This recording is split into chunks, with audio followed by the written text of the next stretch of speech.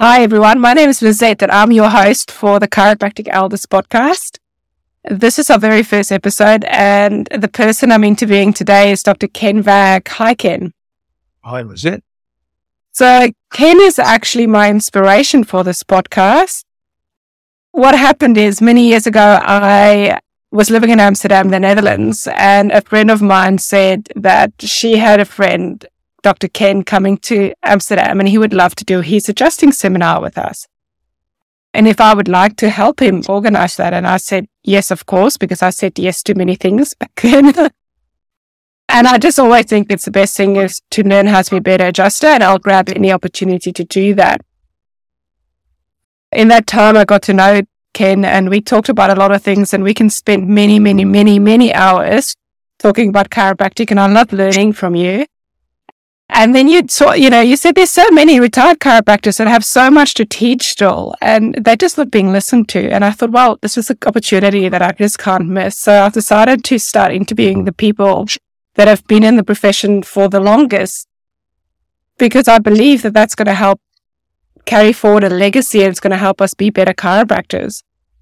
So I would like you to introduce yourself, Ken, and tell us a little bit more about yourself. Thanks, Lizette. As Lizette said, I'm Ken Vagg. How I got into chiropractic originally, well, I've been in practice for 46 years this year, mostly solo practice in a number of different places. Initially, when I was a teenager, I was a trampolinist, and I had quite an injury on the trampoline, hurt my back. And nothing much was done about it. My trainer rubbed some eucalyptus oil into my back and said, you'll be fine. 6 months later, I bent over to pick up a football on the football field and stayed bent over and couldn't stand up. It was in excruciating pain. And somehow I ended up at a chiropractor's office, and one adjustment, and I stood up straight. Pain was gone. I thought, this is fantastic. Gee, I'd like to be able to do this. And he was an old Palmer grad, and he gave me a number of books on the Palmers and traditional chiropractic. But in those days, you had to go to America to study chiropractic, and I had no money. So I went to uni in Melbourne, did maths and physics, and came out and did what most people from that course did. We went into the computer industry, which I really disliked. It didn't suit me at all. And I was seeing a chiropractor. I was about 21, I think. I just got married and was seeing a chiropractor and telling him how much it was a job. And he said, why don't you be a chiropractor? Well, gee, I'd forgotten about that. So he'd been to Cleveland Chiropractic College, where he graduated from, in Kansas City, Missouri. And he got some application forms, and we filled in the application and set it off and was accepted. And there was a funny thing. I just got married. My wife was a theatre assistant in a hospital. And she worked with a very famous surgeon over there who used to manipulate under anaesthetic. And of course, they thought he was God's gift. And when I told her I was going to be a chiropractor, because she was medically indoctrinated, she thought, my God, I'd marry a quack. Yeah. However, we were accepted into the college. We saved up some money. We went over there. And part of the process in Cleveland Chiropractic College is what the first week you're there, the students, their wives, their partners, everybody got x-rayed. And we started getting adjusted. And Liz, my wife, had a history of what they call pleurisy, severe chest pain, and hay fever. She lived on antihistamines. And after the first couple of adjustments, that all cleared away. It went away, and she was converted from then on. She no longer thought that she was involved in quackery. She was right on board with the whole chiropractic idea. And so we went on from there. And I didn't graduate from Cleveland for a number of reasons. We had to come back to Australia before I graduated, and I ended up graduating from Phillip Institute. And then graduated from there, set up practice in Western Australia, and the rest, as they say, is history. I've had a number of clinics, moved around the place, moved across the world and started up different clinics and semi-retired. So you told me this story a long time ago, Ken, about the main technique that you learned in Cleveland College and how you use your hands. Can you tell us, our listeners, about that? Well, they're two different things because the technique we learned was miracle recoil, which is a very basic technique. It's a pulsatile contact and a recoil on every vertebra of the spine, but complicated in many ways because your position and the patient's position changes depending on which vertebra. Just for a second there, this is not a technique that has been taught at all anymore, is it? That's correct. Because I never learned it, and I really would like to learn how to toggle because I do toggle, but I don't think I do it. Well, you see, all the basics. It was specific. It was a recoil adjustment, which isn't completely a toggle, but very similar to the toggle and activates the same group of muscles as a toggle would, pecs, triceps, and anconeus. And Carl Cleveland II, who in my opinion was a genius, he used to talk about when you adjust somebody, you have to visualize what you're doing, what the vertebra is doing, where your hand is, and as you thrust, visualize the spark of energy going from your body to the patient's body and how that affects their nervous system. And that was a very valuable thing. So I decided that I would attenuate that, and by activating my hands before I started adjusting. Adjustment, it doesn't take very long, but you can sit down and meditate and you can make your hands very hot and, in my opinion, increase the healing process because you're energizing, you're sending life force to your hands. And when you put your hands on somebody, that's a very important conversation. Yeah.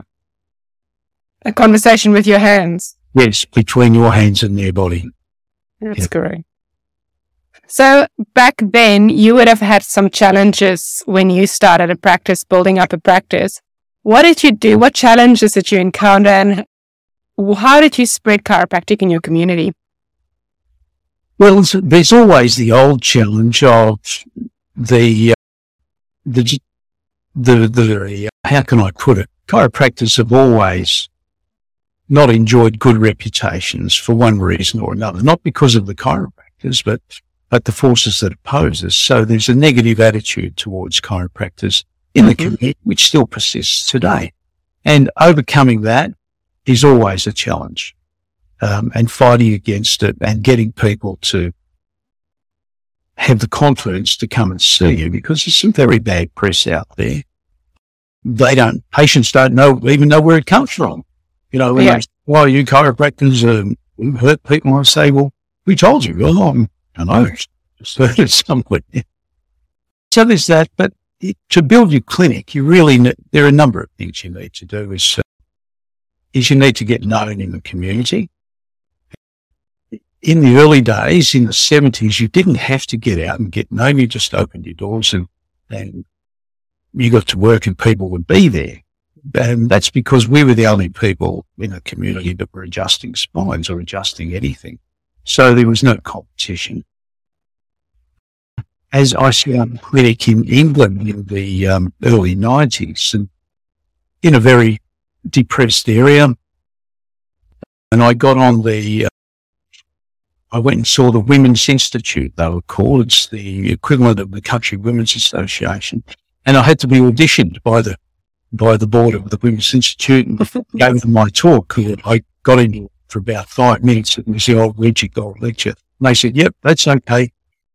What radius from where you're living do you want to see? And I said, 25 miles. So they contacted all their groups and said, we've got a guest speaker for you. Just contact him. So I basically built my clinic talking to the Women's Institute, because every time you speak, you'll get new patients. May not be a deluge of new patients, but 2 or 3 new patients. and they want to talk to you after you've given your talk and, can you help this? Can you help that? And if they've got confidence in you as a person, they'll come and see you. Yeah. Can you tell us that story? Sorry, I just have so many backstories of you, so I'm just going to prompt you. There was that time when you had to do a talk and there was only 2 people there. Oh, it was at what they call a health in Barnstable, in North Devon. And we booked out this hall that held about 150 people. And 2 people showed up. And I was going to give my normal lecture. I memorised the Reggie Gold Lake lecture verbatim. Took a bit over an hour. And 2 people showed up. My receptionist was there, and I was even annoyed, and I said, "Love this. I'm going home, not even." And she grabbed me and said, "Listen, you better get these people that have come to watch you and listen to you. Get in there and give your talk." So I did, and they were very attentive, which was nice. And after I gave the talk, they both came up to me and we talked for a while. Those 2 people became patients. Their families became patients. Their siblings and nephews and nieces all became patients. I reckon I got about 20 patients out of There you go. the 2 people. And then the guy Reitman related. I went to the guy Reitman talk. I was a patient of his. Yeah. When I was at chiropractic college, and there was only 2 of us then. It was me and my wife Liz. And he said, "I don't care. That's enough." I've listened to Reggie Gold do his lay lecture on the internet, and he's very, I don't know what's the word, like he's very strong and he comes across quite a little bit angry, like, he's got this energy about him. Do you do that as well? Did you do that as well? Yep. Okay. I can't imagine you doing it, but okay. I definitely can't imagine myself doing that. Yeah. It's more emotional than anything. Yeah. It's an emotional thing. I mean, and I think it comes from being different. We're not reductionists. We're different to medical people. We've been discriminated against for 120 years in a very big way.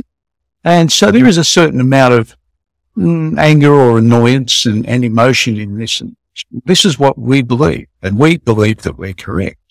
And the interesting thing, I was at a Reggie Gold lecture in Sydney many years ago, and he was an extremely powerful speaker and very persuasive. And I went and saw him after the talk, and because I knew him in America, and we had a bit of a chat. And I said to him, "What's your conversion rate?" And what I meant was, what percentage of the people you talk to actually become patients? And he said, about 2 out of 10. I thought, wow. I would have thought it would be 9 out of 10. But 2 out of 10, and he would see, I don't know how many people he would see, 1,000 people a week, 1,500 people a week. So you don't have to convert a lot of people to have busy clinic. Yeah, that's correct. I just want to circle back to something else you said. You said back in the old days, you guys were the only people adjusting. How does that differ from today? Well, we're not being videoed, are we? No. Oh, good. Oh, good. How does it differ? Well, there are groups that adjust today, osteopaths, although they were around forever, but they were very low key. Physios who always said adjusting is very bad, manipulation is very bad. But then they set up a postgraduate course to learn how to adjust, and now they're the experts in it. They adjust people. There's a lot of people self-smile. But I don't really believe they're adjusting people. I believe they're manipulating people, which is different. Yeah, there's a difference. And I don't think that they have the same ability to specifically analyse the spine. I mean, chiropractors, and there are a number of tribes in our profession, but we've spent a lot of time trying to figure things out without the research, because I don't believe you can research a lot of these things. And I think we're very good at analysing, and adjusting specifically, and with a different intent also. Yeah. It's not just about treating. Well, it's not even about treating symptoms. It's about removing subluxation so that the central nervous system can bring about the healing of the body. The body's always tried to return to a state of homeostasis. It's programmed that way. And subluxations stop it from achieving that and from innate intelligence performing their healing. So what did you do to become a great, because in case anybody of our listeners don't know this, Ken is an incredibly masterful adjuster, and he's done this adjusting seminar.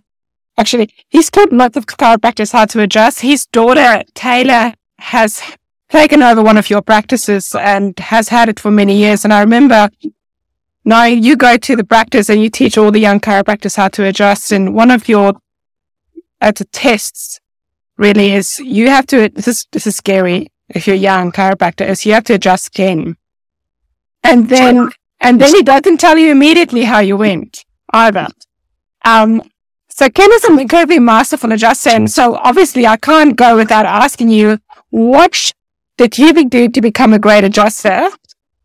And what would your recommendations be to others to become better adjusters? Well, first of all, you have to understand what you're doing, and you have to be mindful of what you're doing. I've always had good hand-eye coordination, so that part of things comes naturally. As a youngster, I was always interested in fighting techniques, wrestling techniques, not for the sake of winning fights necessarily, but just for technical stuff. And you could feel how other people's bodies would move, and you got a sense of how far you could take a joint before it would snap off, which is a good thing to know. That I'm very familiar and very comfortable with working with people's bodies, and you can feel how they move and how they respond. So I think it's a combination of things that got me to where I am with adjusting, and I loved it. A lot of people when they first start adjusting, they're quite timid and quite afraid of it. Mm. It's one of those. I just couldn't wait to start adjusting people and moving their bodies and getting their joints working. So I love it. Yeah, that's a good answer. I love it. So if you have someone that comes to you and they are just starting to adjust and they said, Ken, what do I do to become a better adjuster? What would you say? First of all, don't be scared of it. Mm-hmm. People are very scared of it these days. That would be the main thing. And then visualize, practice, feel, get a feel for a person's body and feel what they're doing as you're moving them around it or just getting them into position where you want to get them. Get a sense of their body. I try to look, and when I'm adjusting, I try to visualize their spine. Mm-hmm. My hands on their spine and what's happening when I touch them and when I make the adjustive thrust. So it's a whole range of things, but be confident and don't be scared of it. I've had so many patients over the years, and I don't say this in an egotistical way, but patients that have been to other chiropractors and didn't get anywhere, and they say to me, happens a lot. As soon as you put your hands on me, I was happy. Yeah. I knew I was in the right place. Confidence, love for the patient, love for what you're doing. They can feel it. So, and also, obviously, you don't do Mary Creekwell now only as your adjustment because I've been adjusted by you. Well, so, how did you proceed from there? Well, initially, I just had to figure things out because I lived in the country of Western Australia. There's not much going on. This was before the internet, so I had to figure a lot of things out. Simple things like side posture lumbar adjustments. I'd never done those. Cervical adjustments. I'd only ever done Mary Creekwell. But then that was the era, for me anyway, in the late 70s. So there were a lot of seminars. I studied the SOT, I studied AK, I studied upper cervical, I studied the Zindler technique. I mean, if it came to town, or it came to Perth or Melbourne or Sydney, Thompson, I did the Thompson technique with Clay Thompson. Wow. Just fantastic stuff. Yeah. And I just wanted to learn as much as I could. And if that's one of the things I would say to new graduates, this is just the start. Get out and learn as much as you can. Yeah. Because it's not an exact science. We don't know everything about everything. Some of the techniques contradict each other, and you need a means of narrowing down your analysis. You need to be able to cross-reference. And if you know a number of different techniques, you can do that. And not only that, not all patients respond to a particular technique. And if they're not responding, if you're not getting changes, use a different technique. And it's a weird thing. You do the same thing in a different way, and they respond. Amazing. So you must have some amazing stories of people that have changed when you've been able to remove the interference in the nervous system. No. Yeah, well, one of the ones that sticks in my mind, and the one that I talk about a bit, was a 1-year-old baby that had pneumothorax. His lungs had collapsed, and doctors told his parents he was going to die. Not a thing they could do. And I got the father to discharge him from hospital because they wouldn't let me go and adjust him in the hospital. I adjusted him. It was a badly subluxating. That was, by the time he got back to the hospital, his lung had reinflated. Amazing. And the following day he was discharged. Yeah. That was a major one. I've had recently a young autistic girl, 4 years old, never spoken. She started to speak after a couple of months of adjusting, and she now looks people in the eye. You know how autistic people get that fake and far away look? Yeah. She's eye contact. Amazing stuff. And the interesting thing is I've had a few patients like that. Another girl that didn't talk, she was 4, and after a month of adjusting, she started to talk. The interesting thing is different subluxations. One was a C4. I still remember it. That's what came to light.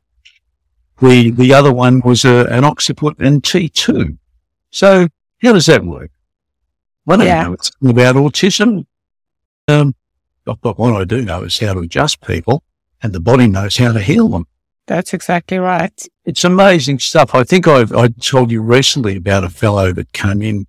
He'd hurt his back on a trampoline and came in with back pain. And he'd hurt his spine when he was a youngster. He was now 40, I think.